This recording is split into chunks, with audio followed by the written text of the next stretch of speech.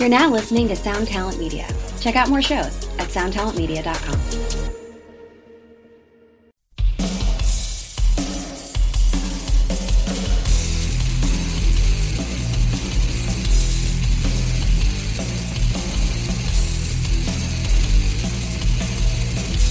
Hello and welcome to Indie Ninjas Attack, your secret guide to music industry domination for indies, managers, and artists. Powered by Indie.Ninja, the freelance platform for the music business. I'm your host, Matt Bacon of Dropout Media, and on these podcasts, we will be having real, practical conversations with some of the most respected names in the business. From the studio to marketing, we'll get you covered.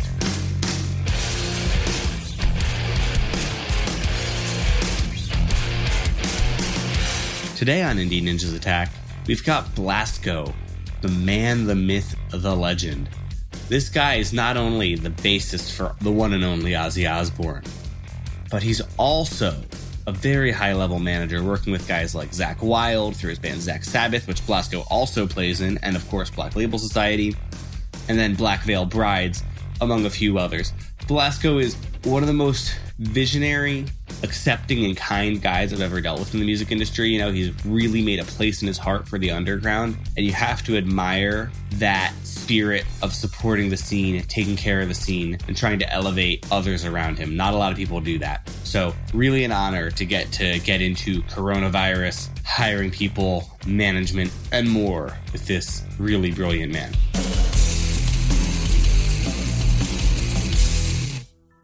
So I'm here in the virtual studio, as it were, with the one and only Blasko, bassist for Zakk Sabbath and Ozzy Osbourne, manager of some of our favorite bands, you know, Black Veil Brides, Black Label Society, other bands whose names start with the word black.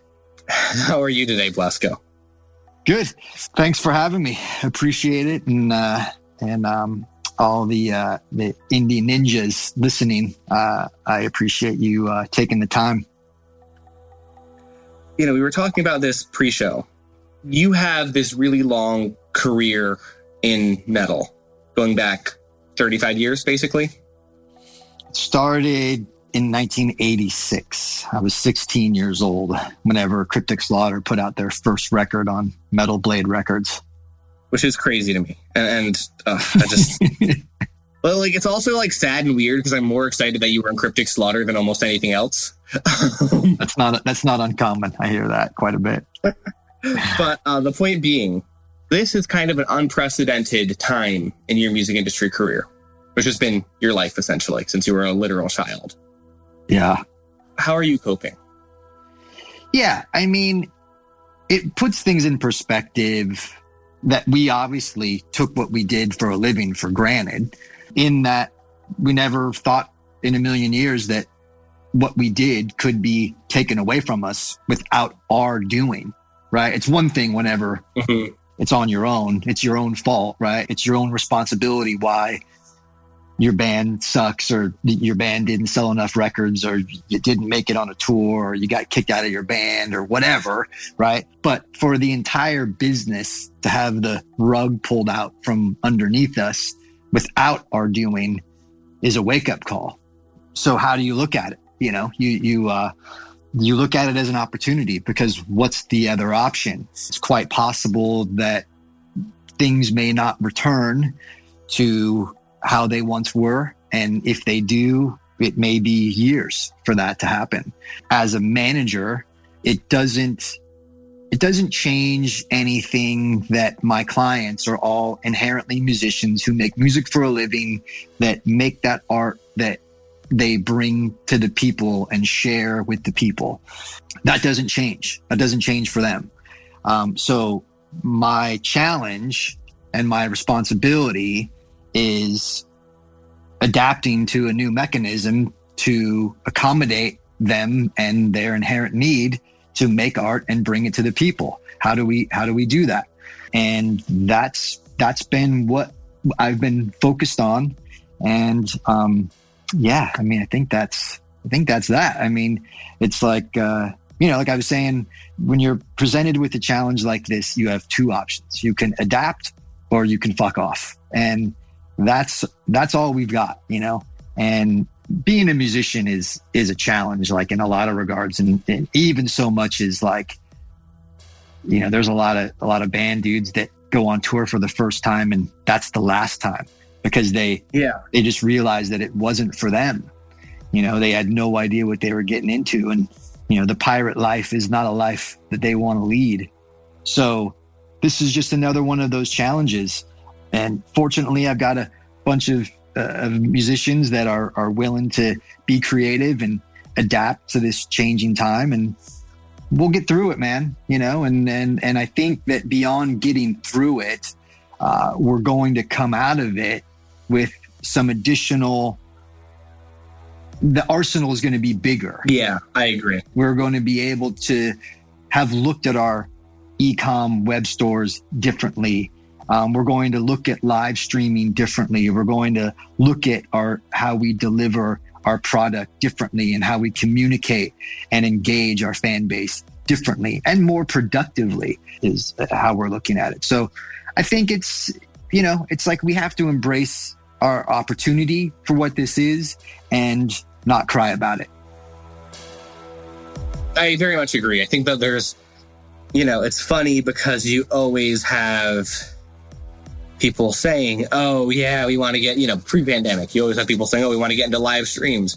We want to get into this. We want to improve our web store, et cetera, but there's no time. We're too busy doing these 8 other cool things. Mm-hmm. But suddenly you don't have those 8 other cool things to do. Yeah. You know, suddenly this is what you have. Mm-hmm. So like now, you know, we're recording this October 22nd. So we're like 7 months into the pandemic. Do you feel like your band's general setups are stronger than they were at the beginning of the year because of this pandemic? A lot. Yeah. I don't know. I mean, I don't know that I can give a black and white answer on that. Like, so far, everyone has been on board with adapting and taking on the challenge. I feel like our fans have been supportive when it comes to doing live streams or, you know, visiting and supporting us via our web store. We got to thank our fans for not abandoning ship, right? Because at the end of the day, that's really what it's all about. You know, these guys are going to make music and rehearse and make records and do live streams. They're going to do all that. But if for some reason the fans evaporated, then it would be a lot tougher for us all to get through this. So I think we embrace the fans maybe more so than ever before because everybody kind of realizes we're all in this together. And granted, they've got their own struggles in life, whether they're, you know, jobless or, you know, who knows what, right? I mean, there's a lot of personal issues going on now, but the fact that they're still fans is remarkable, really. How do you show more gratitude to the fans? Like, what are you doing to show that? Well, by not disappearing, one, by engaging with them more, listening to them more, getting them things that, you know, they want. You know, we have more opportunity to kind of pay closer attention to things now. Mm-hmm. You know, I mean, it's not a black and white answer. It's kind of more general, but because we have more time now, I think that we're just, we're being able to engage with them a little bit more and kind of see the things that they're looking for, you know, from us during this time. What are some of the surprising things that you've kind of learned about your fans? Things you didn't really expect them to want or be into? Well, I think for starters that they're still here, right? I think for starters that if you look at our web stores, you wouldn't think that there's a pandemic going on. You know, the sales from day one have been consistent and enthusiastic. And man, you would think that would be the first thing to go. Absolutely. It is not a necessity to support a band at this time, right? Like you got to take care of yourself and your family and getting fed and paying the rent and all that. I mean, there's considerably more priorities, and music and entertainment and all that is currently at the bottom of the priority list. But conversely, there's probably something to be said about needing that escapism into entertainment and music and movies and podcasts and whatnot. Like we still need the ability to escape what we're currently living through, because if we really embrace it and take it at face value, it's devastatingly depressing. So I think even though it's not a necessity for what it is a necessity so that we can survive. It's like there's that Churchill quote when in one of the dark days of World War II, and they're trying to get more money, and someone says, let's cut funding to arts and culture. And Churchill says, well, if we cut funding to arts and culture, what are we coming back to? What are we fighting for? Mm-hmm.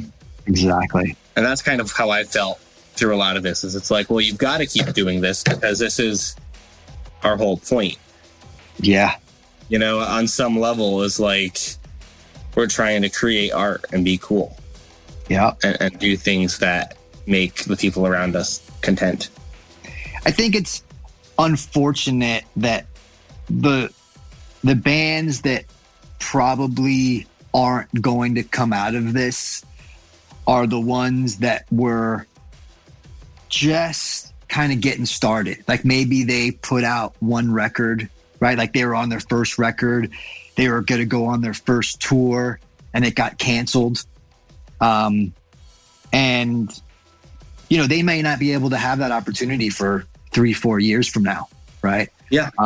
And they may not come out of this, which is unfortunate, right? Because potentially we're going to lose a portion of a generation of bands that would have paved the way for a younger generation, right? There may be that band that would have been the inspiration for a wave of new fans and to inspire artistically another wave of musicians and whatnot. And potentially we're gonna lose some of those. I think that's the unfortunate potential loss in all of this.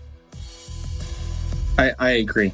And I definitely think a lot about, early on, I thought a lot about like what happens when you have a generation of kids who aren't used to going to house shows, Mm-hmm. and aren't used to some of these sort of punk rock bona fides that I think you and I pre-pandemic viewed as somewhat necessary. Mm-hmm.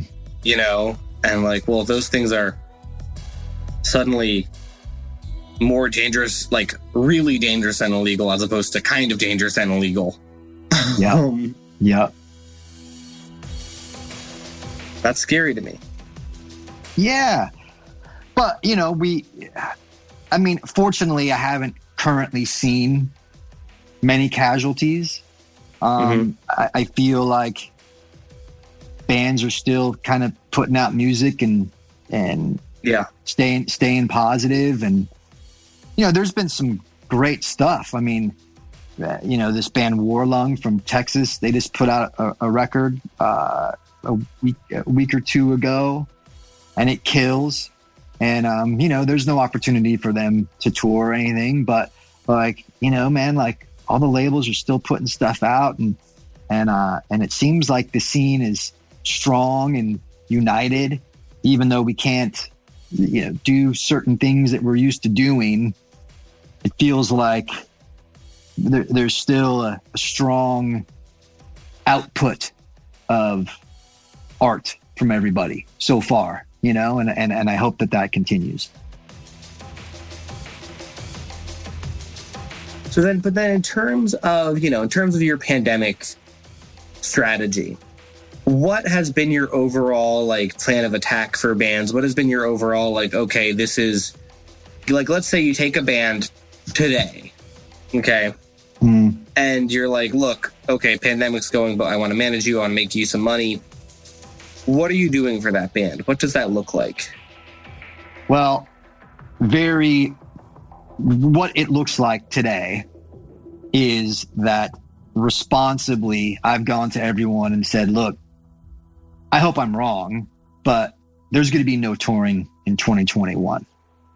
So we need to look at your bottom line, and we need to figure out how to get to your bottom line with these opportunities that are in front of us that are not touring.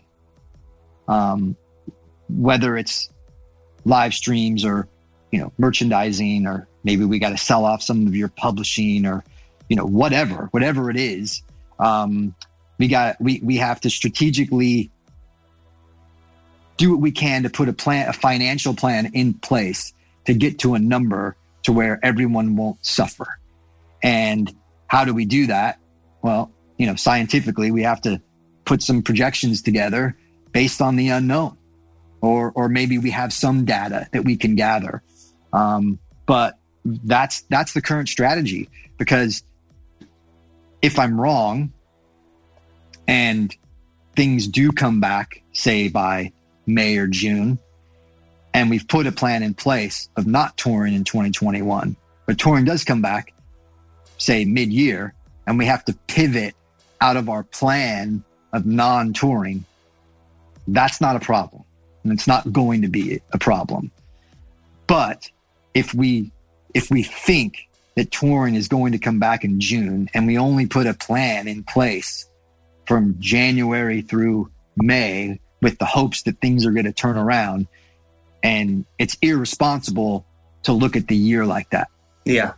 The correct thing to do is to make a strategic financial plan of how you're going to, what art you're going to make, how you're going to make it, and how you're financially going to survive next year. And we have to make a plan, and we have to stick to that plan, and we have to implement it. If for some reason touring does come back, great. That's awesome. Then we don't really have to worry about it. Other than the things that we have to worry about of what new touring looks like. Are we faced with reductions because everyone's taking a hit and that's the way it works? And so what does that mean? Does that mean if festivals are paying 10% less, does that mean that our crew gets paid 10% less? There's a lot of things that we're going to have to adapt to in the new normal that we don't know what that is yet. So we'll face those challenges when they present itself. But the current challenge is, how do we get through 2021 with no touring, and what are we going to put in place to make up for the fact that there won't be any? Currently that's what I'm looking at. My friend I.L. Levy had this really good quote where he said, at the beginning of this pandemic, essentially what I did was he rebuilt his company with the idea that it would never normalize. Mm-hmm. And I think that's kind of the way to go. Right. And that's what I'm saying, because of this, it doesn't make musicians not be musicians. Right? Yeah. Like they're going to be, and their inherent need to create and to produce is not going anywhere. It's not going to disappear. So my responsibility is to figure out a way to give them an environment where they can still create and still produce. And if that means that the financials look a little bit different, well, then we're just going to have to adapt to that creatively, however that is. We can't take away from them what they do, nor can we let that happen. So, yeah, but I think that's right. I think that you have to look at it as like, this is ground zero. Fortunately, we have a fan base, and we just have to find a new way to engage that fan base in a way to where they're appreciative of us doing that. And so far, live streams, virtual concerts, drive-ins, however we can bring music to the people, fans seem to be accepting of that and seem to be showing up, and we appreciate that. And I think that's important, I guess, is realizing it's kind of a compromise on every side. Mm-hmm.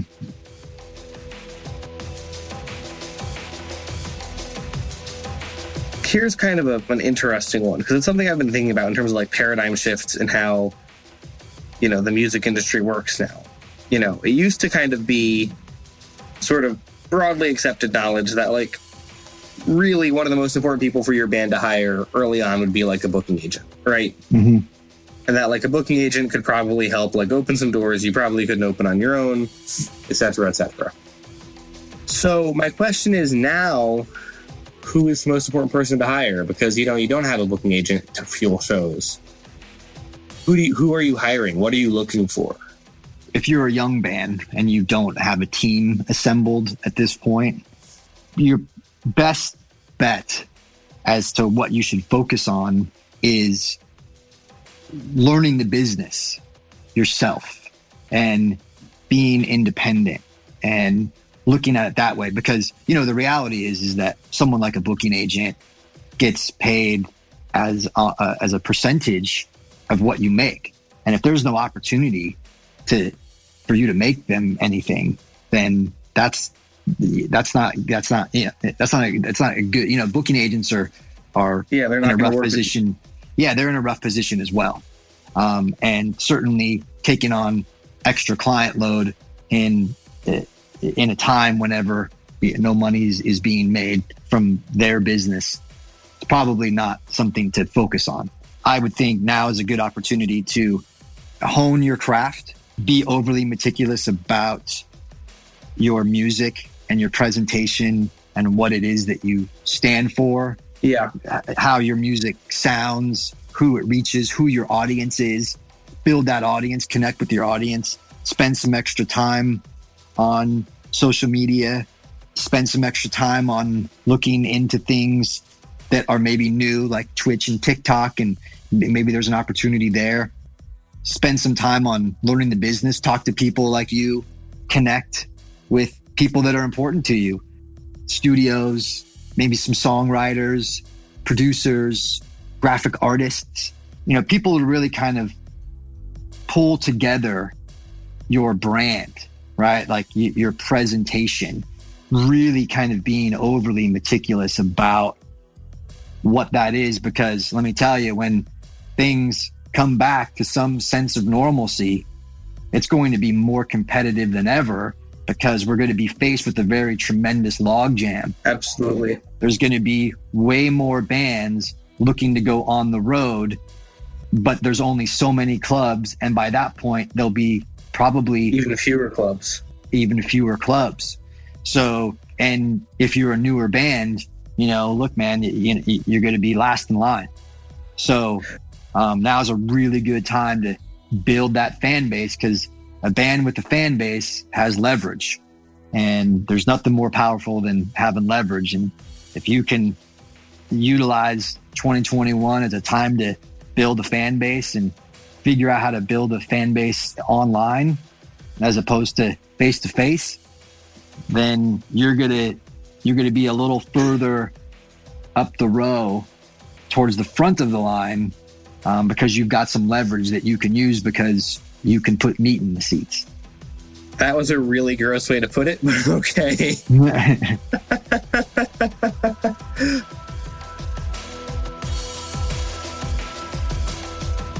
So I actually have something else. I kind of want your thought on it.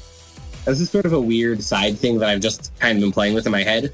But I feel like one of the concerns that's going to come out of the pandemic is I feel like this is the time where in the next 12, 18 months, you're going to see solo records from every single sideman in metal.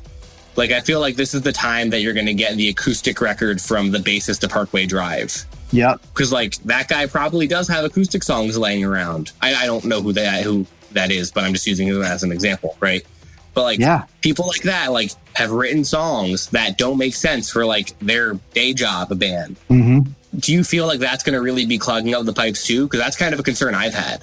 I don't think so, because those are going to be studio projects. If you follow that dude on Instagram and he's marketing his solo record to you, then you'll probably listen to it on Spotify and maybe buy a t-shirt and, maybe pre-order the vinyl bundle or something, right? Look, I mean, at this point, music is positive energy. If you're putting music out into the world, you're putting positive energy into the world, and we need more of that. So if every dude in every band wants to make an acoustic solo record, and fucking bring it on, man. I'm totally cool with it. So we talked a little bit about who to hire and those sorts of things. But what should you be looking for in someone you're considering hiring? I think that we've all seen 1.5 million scams. How do you approach hiring people within the music industry? For starters, there should be some type of brand alignment with what your goal is. I often say, like, now's a good time to find your own lane. And no one's really looking for a not so good version of the thing that's already good. Be the best version of you, not a substandard version of the thing that you're influenced by. So in terms of like hiring a publicist or a graphic designer, get somebody that can bring something new and extra to the table. If it's a publicist, can they get you in a place where there's some eyes on your brand that wouldn't normally be there? If it's a graphic designer, maybe it's not the guy that does everybody else's stuff, but maybe he can bring something to the table that is maybe a little unexpected to help you stand out and not look like you're just kind of trying to be part of a scene. But yeah, and also too, I think it's reliability. I think you want someone that's responsive to you. Yeah. There's nothing more annoying that if you're hiring someone, that means you're paying someone for their service. And if their service sucks, then that's drag. So yeah, you want people who show up.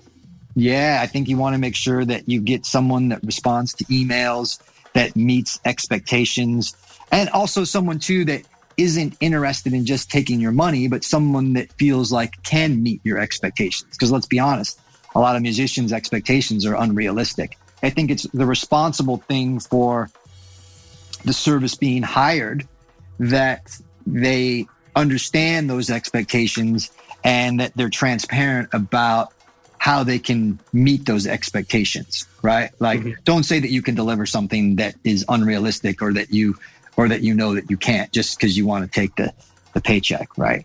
I think it's a matter of being honest with the artist of like, hey, look, I understand that that's what you want to do. We're living in a different time. I believe that I can deliver X, Y, and Z that would be positive for you guys. And, you know, let's have an honest conversation about what the expectations are, when I can deliver that, and how it's going to look. I would think that's the answer to that question. Okay, so but outside of expectations, you know, you're talking about communication and kind of maintaining relationships that don't suck. You know, you as a manager, you need to hire someone for something new, maybe that you haven't hired out for before or whatever. How do you kind of judge the vibe of someone? How do you judge if someone is trustworthy or not? Because I feel like this is a place a lot of people fall down and shoot themselves in the foot. I have hired a lot of people that I've never actually talked to on the phone and never seen in a Zoom call and never met in person. And those are primarily graphic designers. Mm-hmm. But I think the same rules apply. Whereas, and I don't think in this day and age that's uncommon to where you hire people that you never actually meet, or either your communication level is via text or emails. And I feel that, like, if you're a business owner, your customer service has to be pristine. And so I think that it's a matter of how significant the communication is, how quick and precise it is, how fair the pricing is, and how much you appreciate the client. Immediately, first reaction comes down to the email response. And also, too, it is the responsibility to the artist to construct proper emails. I mean, man, like we could do a whole episode about how to write emails, because 100%. It's mutual. It's the responsibility of the artist to be concise and appreciative and sincere and realistic. And to the company being hired, it's a matter of them to be responsive and transparent and also precise, you know? And I think if you I think if you have that sort of mutual respect and communication level, then you're going to get good product. You're going to get good results, right? And you're going to build a productive relationship that you can use for years and years. I was hoping you would say that, the email communication is the most important part. It really is. I mean, like back whenever I had a podcast, we did a whole episode on how to properly write emails to industry professionals. And I mean, it's an art. For anyone listening, you can Google email templates, proper email templates, not rocket science, but there is a level of communication. If you'd like to be reciprocated with, good communication, it starts with you and how you reach out to someone that you're wanting or inquiring to hire. Absolutely. And this is also something I've never understood, is like the guy who takes a week to reply to an email with 2 sentences, who then wonders why we don't hire him. Yeah, see, that guy's no good either. Then you're either distracted. Like the way that I interpret that is, 1, your business isn't a business, it's a hobby. Yeah. Or 2, you're so busy that you can't prioritize me. That's the way that I interpret someone that takes a week to respond. Both things are not advantageous to what I'm looking for. And that's just a really crucial thing I wanted to get across, is that the response time is key. Yep.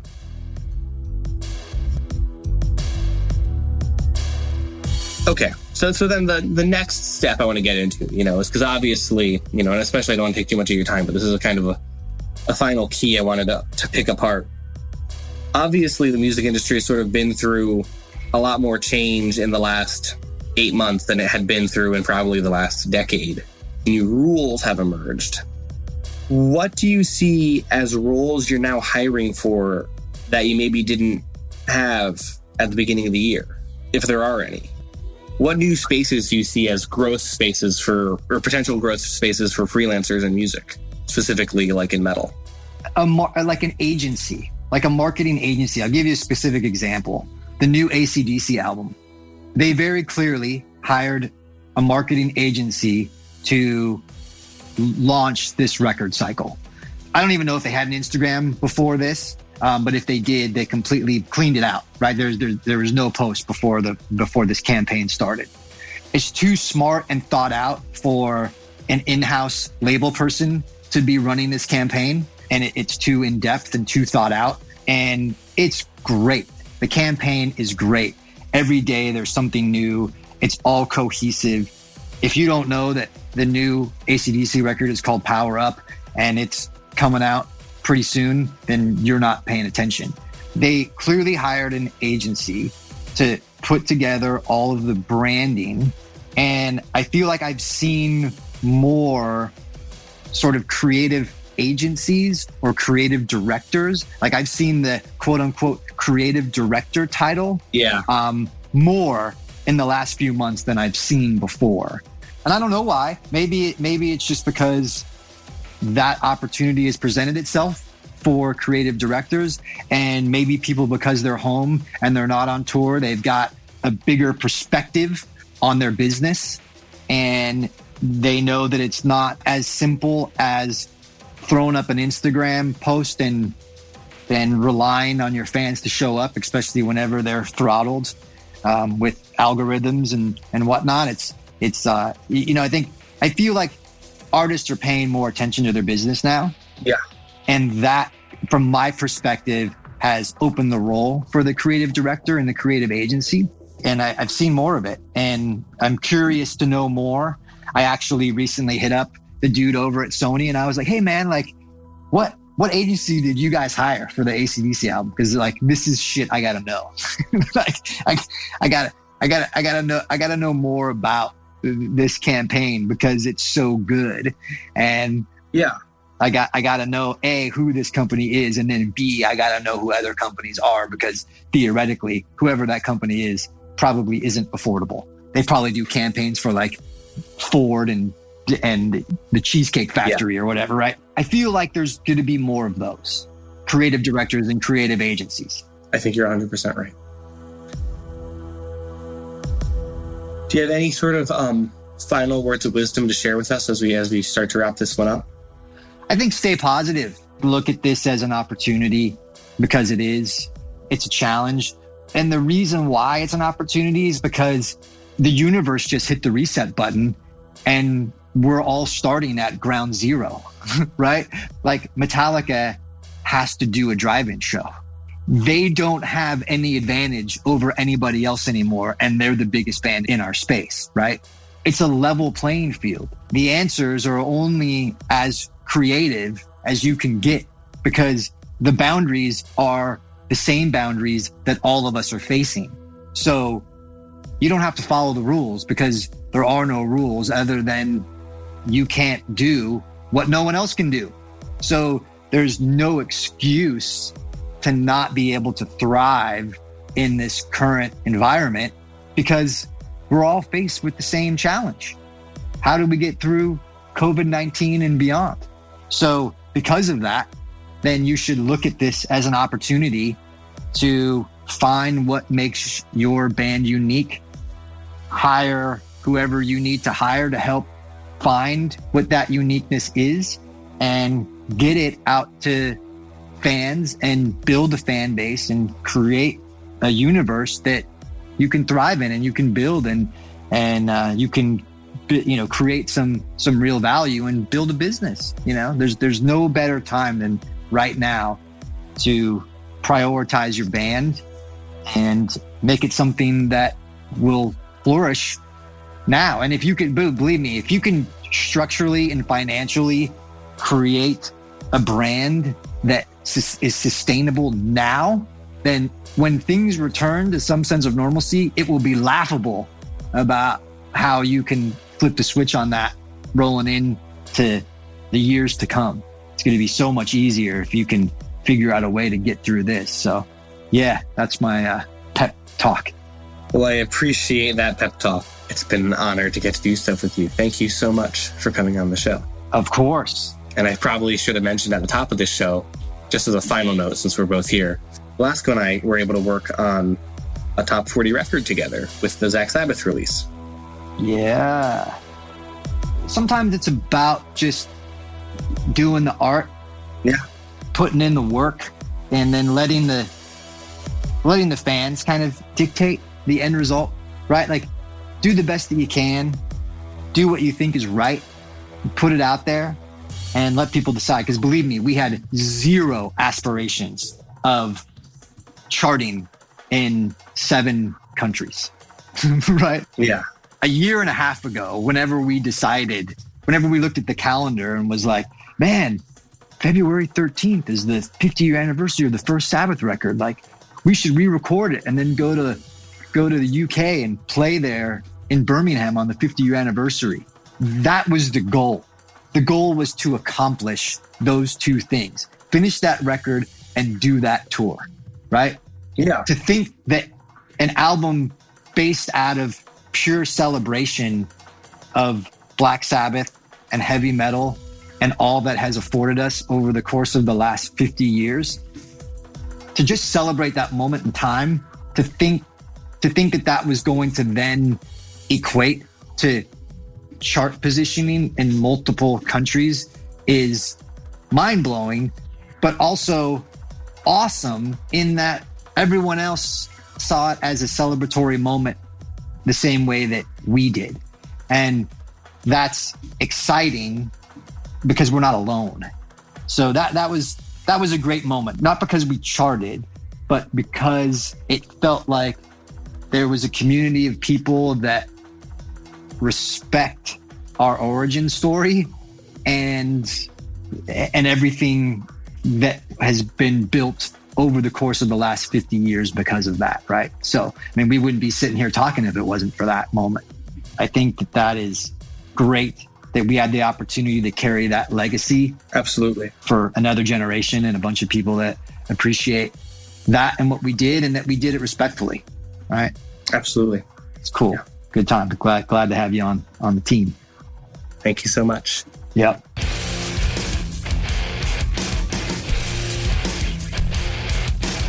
And that's it for this week on the Indie Ninjas Attack podcast. Thank you again to Blasko for being so kind with his words, sharing so much information, being such a positive spirit for us as we navigate a really difficult unprecedented time. So thank you again, Blasko.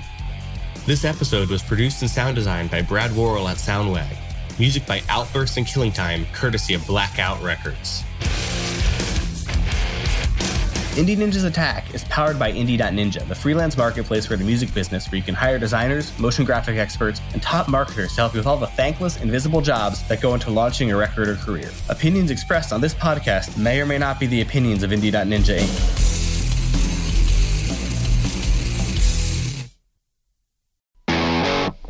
Ever wonder what a punch from Elton John feels like? Or how you'd cope with having turned down the chance to be in Nirvana? Or what signal Keith Richards gives when he wants you to get the hell out of his hotel room? Fans of Too Much Effing Perspective don't have to wonder, because they've heard these exact stories and a jillion others on our podcast. I'm Alex Hoffman, former tour manager for Radiohead. And I'm musician and comedy writer Alan Keller. On the TMEP show, we get guests like Nancy Wilson from Heart, Jeremiah Freites from the Lumineers, and Modern Family's Julie Bowen to tell us things they may have only shared with their therapist, clergy, or a TMZ stringer. So join us on Too Much Effing Perspective. That's EFFING Perspective. The only podcast you crank up to 11.